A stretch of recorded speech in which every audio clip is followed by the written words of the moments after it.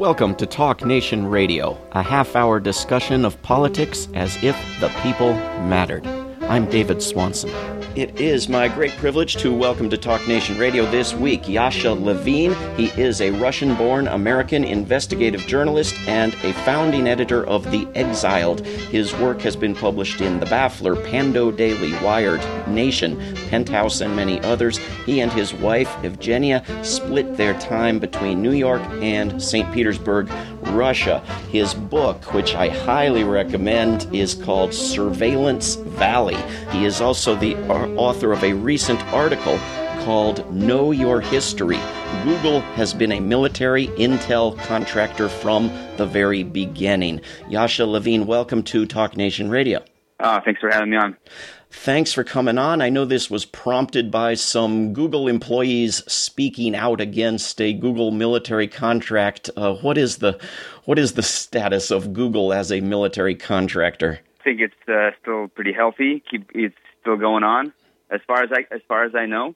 I mean, they canceled. They said that they weren't going to renew this one contract that they had with the Pentagon to do drone AI visual recognition technology, which is called Project Maven. So they weren't going to renew that because of the outcry from their employees, but also from the public.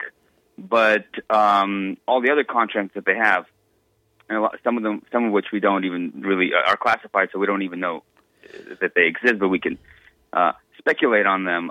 Those things keep going. I mean, you can search the federal contract database, and their contracts with pretty much every federal agency, including the Pentagon, and Border Control, and the Department of Homeland Security, FBI, Highway Patrol.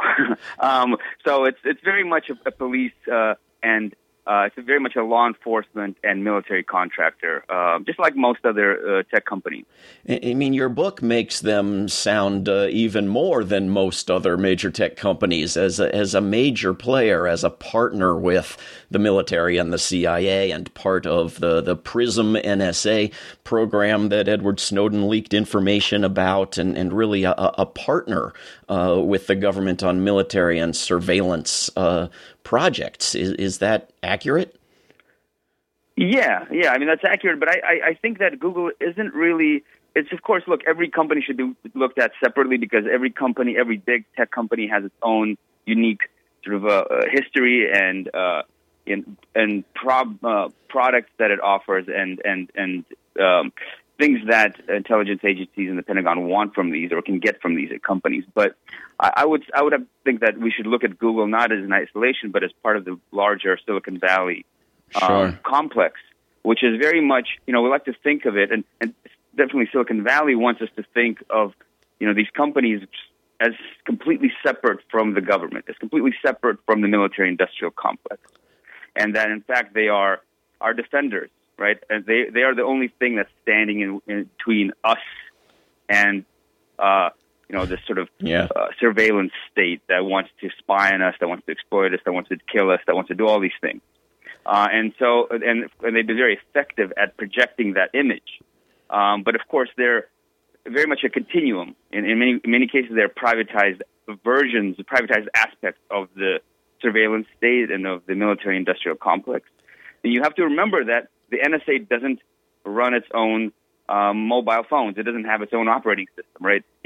It doesn't have iPhones, right? We don't use the NSA's iPhones, right? We use Apple's iPhones, and we use Google, right? And we use Android. So the NSA could not spy on us as effectively as it does if we didn't have these private systems, telecommunication systems that we use. And so the surveillance apparatus is actually very privatized, right? Because all that the NSA does is actually just connect to it, right? And siphon data out of it. And as Edward Snowden showed, every major tech company, from Yahoo to Microsoft to Apple to Google to Facebook, is part of the PRISM program, which allowed the NSA, along with the CIA, to install these custom data taps in the data warehouses of these companies, and allow them to essentially request any kind of information that they wanted on any user. And it came complete with text alerts, and things like that would notify. That would send a notification to an NSA analyst saying, "Hey, the target that you're watching is online and isn't emailing right now." Yeah, and so you can log in and look at this stuff. So, these are partnerships that exist that no one knew about them until Edward Snowden blew the whistle on this. And of course, there are business relationships as well. Yeah, and Google is not just a partner in the surveillance partner with intelligence agencies, American intelligence agencies, but is also a business partner, and it sells customized solutions, data solutions to the NSA, to the CIA, to pretty much every federal law enforcement and intelligence agency there is. And these are versions of kind of the consumer stuff that we use, but souped up versions of those things. Right. Yasha Levine, I should make clear that your book, which is tremendous, Surveillance Valley, does not focus exclusively on Google, and I'm not intending to pick on Google as the exclusive corporation at fault here. I'm just trying to make sense of the protest by Google employees, because frankly, I'm thrilled that anything like it, no matter what its flaws or errors, could happen at all. And so I'm wondering, when you document that, Google's partnered with Lockheed Martin on projects around the occupation of Iraq and so forth, are Google employees ignorant of what Google has been doing all these years, or are they objecting to a particular type of weaponry, as some people oppose automated drones, but they don't oppose drones where a human being pushes the kill button? What is going on here? That's a really good question, and I was struggling to understand that myself. I think there's a combination of things that are happening. I think Donald Trump plays a big role in this, and the fear surrounding automated weapon systems and automated sort of AI weapon systems also plays a role in this. I'll say that Donald Trump has been a total disaster for Silicon Valley, a total public relations disaster, because what was seen by many as sort of okay under the Obama administration as the close collaboration between Silicon Valley and the Pentagon was looked at. People were willing to ignore it, I think, much more readily, because Obama represented something that it represented a positive force, I think, to a lot of people in Silicon Valley, to people who worked in Silicon Valley.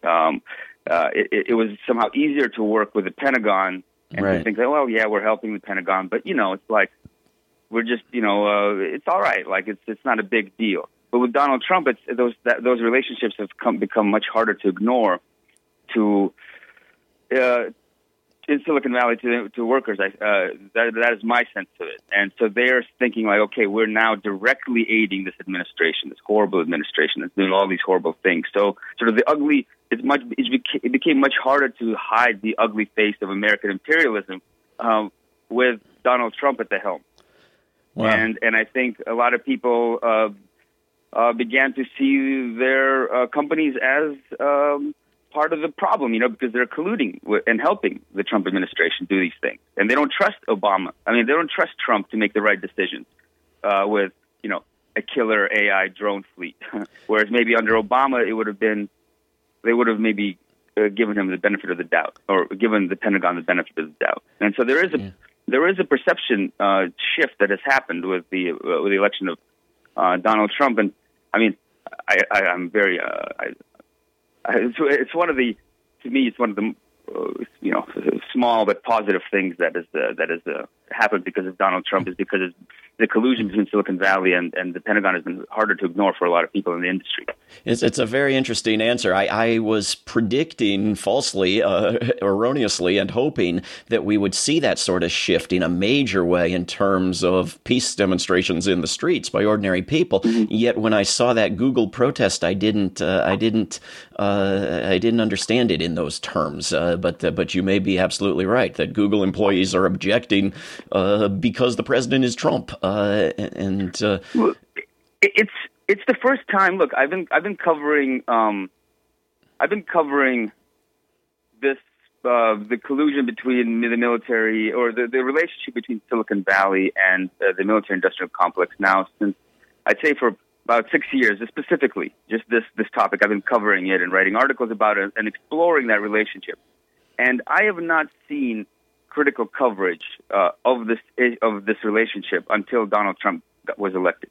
I mean, there was coverage of it, and you can read it, in the New York Times. You can read it in Wired magazine. Stories that look into various projects that are being pursued collaboratively between Silicon Valley and the Pentagon, but they were always objective and very neutral.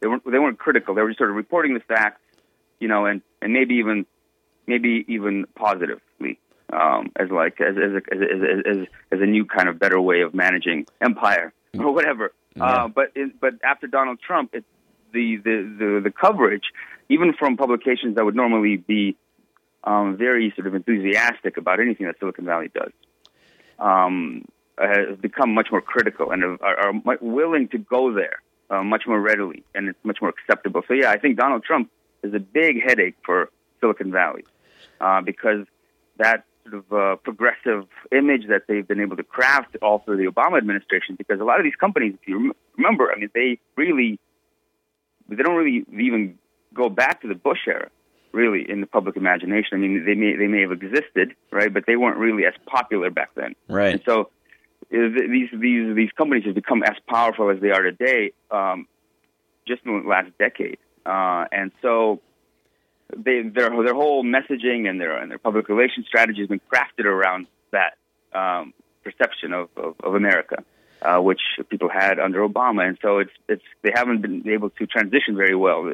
They've been floundering and struggling with it, and they've been getting hit hard. And so I'm glad for that. Right. I just hope that it doesn't happen if, like, another president comes in who is, maybe a little bit more progressive or is a Democrat, and suddenly everything's okay again. Right. Well, I hope more can be done about it than just the protest we've seen thus far from a minority of employees at Google. Yasha Levine, in the book Surveillance Valley, I wish we had an hour for each chapter. I mean, this goes through history back to the development of computers and the internet. But in the limited time we have, I want to jump first to the final chapters because they relate to the topic of Google and to the well-known figure of Edward Snowden. Google's search interests, advertising interests mesh perfectly, as you describe them, with the interests of the surveillance state. And Google tried for years to keep this secret from its customers / users / victims. Mm-hmm. And you describe Edward Snowden as having, the key threat in his hands, the ability to expose and ruin the nefarious practices of these private corporations. And you fault Edward Snowden for choosing not to do so for ideological reasons. Can you explain that? Yeah, I'd love to. Yeah, no, it was Edward Snowden was kind of a big letdown because he was, the most famous whistleblower and leaker of our time. The global spotlight was on him, and the first reporting that came out around when he first leaked those documents was about the collusion of the biggest Silicon Valley companies and the NSA and how they were working together to create this global surveillance system and the program that we talked about, PRISM. And so there was this huge upswell of concern about this, and people were really outraged. People were protesting. People wanted to do something. Suddenly, privacy was at the forefront. Internet privacy was at the forefront of the national and global debate. But what Edward Snowden chose to do there was to not direct people or to call people to, go and become politically active and go and do something to start some kind of movement to change politics, to change the laws, to change the political culture of our society so that this kind of behavior would not be tolerated. To basically regulate surveillance, both private and government. He didn't do that. He didn't want to regulate or didn't want to ban surveillance through political and legal means. He channeled people's energy into technological solutions to our privacy. So he was very skeptical of politics because he is a libertarian and he doesn't really believe in organized politics. He believes that it's corrupt and that it'll always be corrupted. And so the only true way to protect our privacy and to guarantee our privacy on the internet was to use technology and to use cryptographic tools. And so he channeled everybody's energy, this upswell of energy, to do something about our privacy, to solve the problem that has been ignored for so long and allowed to sort of develop behind the scenes. He channeled it into tools like the Tor project and to these apps called Signal and some other ones. But these very, very narrow tools that protect your privacy on the internet, but in these very, very narrow circumstances. One tool will protect your browsing history from your ISP. Another tool makes it harder for, law enforcement to read your text messages. But that is something, that is a tiny little problem that solves a tiny little problem, but it doesn't address the root, the problem at its root, which is that you have this industry, Silicon Valley, that's based on surveillance as a business model, and that this business connects very closely and tightly to the national security state, and to somehow regulate that relationship and to make sure that giant corporations can't spy on us, to make that illegal in some way, and to try to rein in the power of government surveillance as well. Yeah. He just went purely techno. But why? He's a smart guy, obviously. Why would he? I mean, hasn't every previous arms race involved each side upping the other? I mean, why would there be a secrecy tool that ordinary people would develop, and we'll get to the fact that they didn't, that the government would be permanently incapable of ever surmounting? Has any other arms race ever involved that unlikely scenario? Of course not. No, I mean, look, Edward Snowden is unfortunately a victim of his own ideology, right? And his libertarian ideology led him to this narrow vision of how to tackle political problems.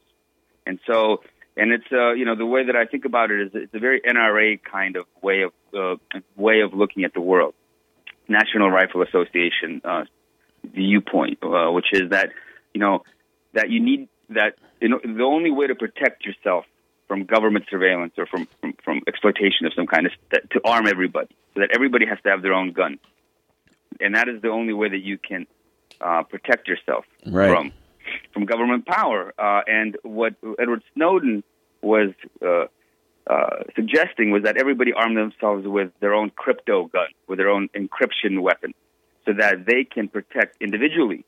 They can take an individual action to protect their own, data sovereignty or whatever it is. Yeah. And then we would have this sort of standoff always with the government, and that if enough citizens and people joined in this revolt, we would be able to neutralize government power. But the problem with Edward Snowden is that he very quickly stopped talking about corporate surveillance and private surveillance, and he actually saw companies like Google and companies like Apple as part of the resistance to, part of the privacy resistance, because it was these companies that were the internet, right? That these are the companies that we used to access the internet, to do anything on the internet. And so he called on them and engineers that worked at these companies to be part of the resistance, to build these weapons and to protect regular users from the government. And so very quickly for him, he went away from looking at corporate surveillance and how that tied into with government surveillance, and just looking very narrowly at government surveillance and what people can do to protect themselves from government surveillance. And so that was the big letdown of the Edward Snowden saga, I think, and a very big missed opportunity for him, and for the world. Yeah, but beyond.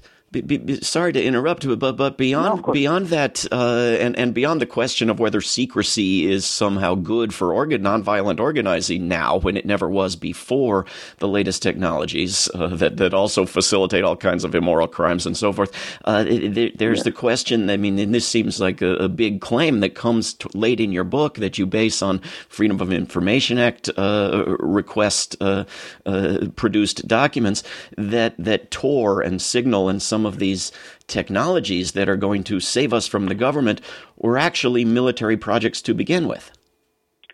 Yeah, look, exactly. And they're military projects, and they're projects that are funded by this wing of the U.S. government that is involved in projection of soft power.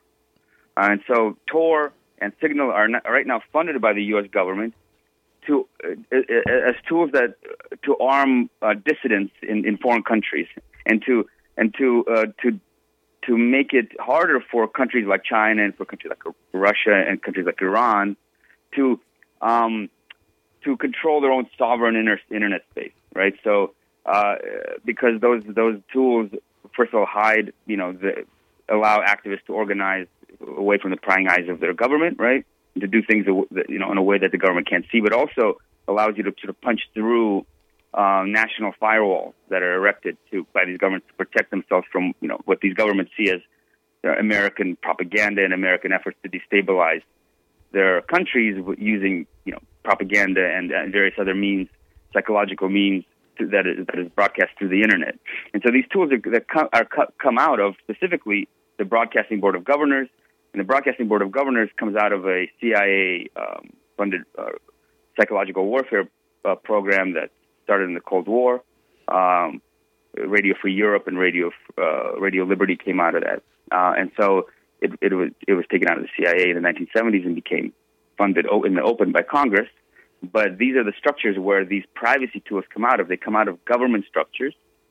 They come out of intelligence-linked structures, and they are funded by the government because they're seen as tools of empire that can project power, American power, in the age of the internet. And they don't work, mm-hmm. right? Well, I mean, they work on some level, So I mean, if you're like a coke dealer, maybe, and you're trying to hide your communication with your clients from the local police department, right? They'll probably work because the local police department is not going to, expend the energy to decrypt that and to get the FBI involved, right, in this kind of investigation. But if you're taking on government power, if you're taking on the NSA, right? Yeah. These tools, while they might offer some protection, in the end, will only give you a false sense of privacy. Well, first of all, because you can be arrested, your phone can be seized, and your phone can be hacked physically, and all the messages that you have can be retrieved. That's what happened with a lot of the people who were protesting Donald Trump's inauguration, J20 protesters. Right. They were organizing through Signal, and they were all arrested, and then their phones obviously ended up with the police, and they were cracked, and all of their messages got used against them in the court as evidence. And so people thought that they were organizing and they were planning these actions totally, and nothing that they said would ever be available to the U.S. government. They were wrong. WikiLeaks published this trove of CIA hacking tools that showed that the agency has the ability to hack phones on a operating system level, so that it doesn't even matter if the app is encrypting anything. The CIA can get at the information before the app even encrypts the information. So there are all these things that there are limitations to these tools. But I think their biggest limitation is not even that they can't hide you from the U.S. government, but that they take away people's attention away from which I think is a more important issue, which is corporate surveillance and private surveillance, because that is the main issue of our day. The tools that we use every day online, Google, Facebook, their business models are built on surveillance. They're built on psychological profiling, and they're built on targeted advertising, which means targeting people for influence based on their psychological profile, right? And selling that influence to the highest bidder. Yeah. And so those when Snowden says use Tor and use Signal, those two tools do not protect you at all from Facebook. They don't protect you at all from Google. At all. Zero protection. And so what it does is it makes people think that they're protecting their privacy. And in some cases, in some narrow cases, they are protecting their privacy, but they are completely leaving themselves open to corporate surveillance by companies like Google and Facebook. And even worse, they think that they're doing something positive. They think that they're protecting themselves, and they might even feel good and then move on to other things in their life, right? So it sucks out the air from what should be a larger privacy movement and concern, and just redirect it to this very, very narrow kind of protection, and makes people think that they did it. You know, oh yeah, I'm doing what I can. I downloaded this app, I'm using it. I fixed my privacy. Meanwhile, you have Google just siphoning your entire life and using it for their own profitability and leasing it out to political campaigns. Making it available to the NSA, to the FBI, to the CIA, all these things, right? Yeah. And so I think that's the bigger problem with focusing on these apps and these technological solutions, is that they are very, very narrow, and they don't address the bigger problem, which is, of course, corporate spying. Indeed. We've got just a couple of minutes left. What does this mean for ordinary people, for activists, for whistleblowers? What bad advice are people being given? Well, look, I think that we need to look at the internet as not something that's separate from our world and from our politics, but as something very deeply rooted in it. The internet is dominated by spies and by giant corporations because our society is dominated by those things. In order to return, the internet and make it somehow more democratic and make it useful to regular people, and we have to actually make society more democratic and somehow useful and good and beneficial to regular people, right? So those things are not disconnected, and so we have to, I think, move away from technological solutions to privacy, and think of internet privacy as part of a larger anti-corporate movement of some kind. It has to be firmly planted in a larger politics, in a larger political movement. Is Europe doing that at all with its new laws? They make any difference?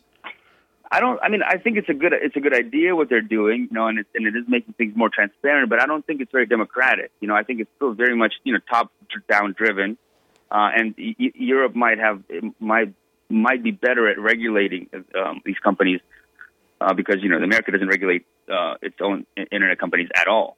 So Europe is a bit better, but I don't think it's still part of a larger political movement, right? It's not part of a political movement. Yeah. And so I think that, we're having a kind of resurgence of left-wing politics now. People are, pushing for public health care and Medicare for all, and a kind of an attempt to reorient some of these really exploitative structures in America that actually make them actually work for people, right, rather than against them. And so I think the internet needs to be a part of that, needs to be a plank in that, right? That you need to reorient the internet from just being the surveillance tool that enriches these giant corporations and enriches the intelligence databases of our military-industrial complex. We will have to end it there. It's a good note to end it on. I highly recommend the book, which we've barely touched the surface of, Surveillance Valley by Yasha Levine. Yasha, thank you very much for coming on Talk Nation Radio. Thank you. Thanks for having me on. Have a good day. This is Talk Nation Radio. I'm David Swanson. Take action at rootsaction.org. Help end war at worldbeyondwar.org. All past shows can be heard at davidswanson.org. Talk Nation Radio is produced in Charlottesville, Virginia, and syndicated by Pacifica Network. If you are listening to a non-profit station, please support that station. Talk Nation Radio is funded by contributors at davidswanson.org. There is no way to peace. Peace is the way. Until next time.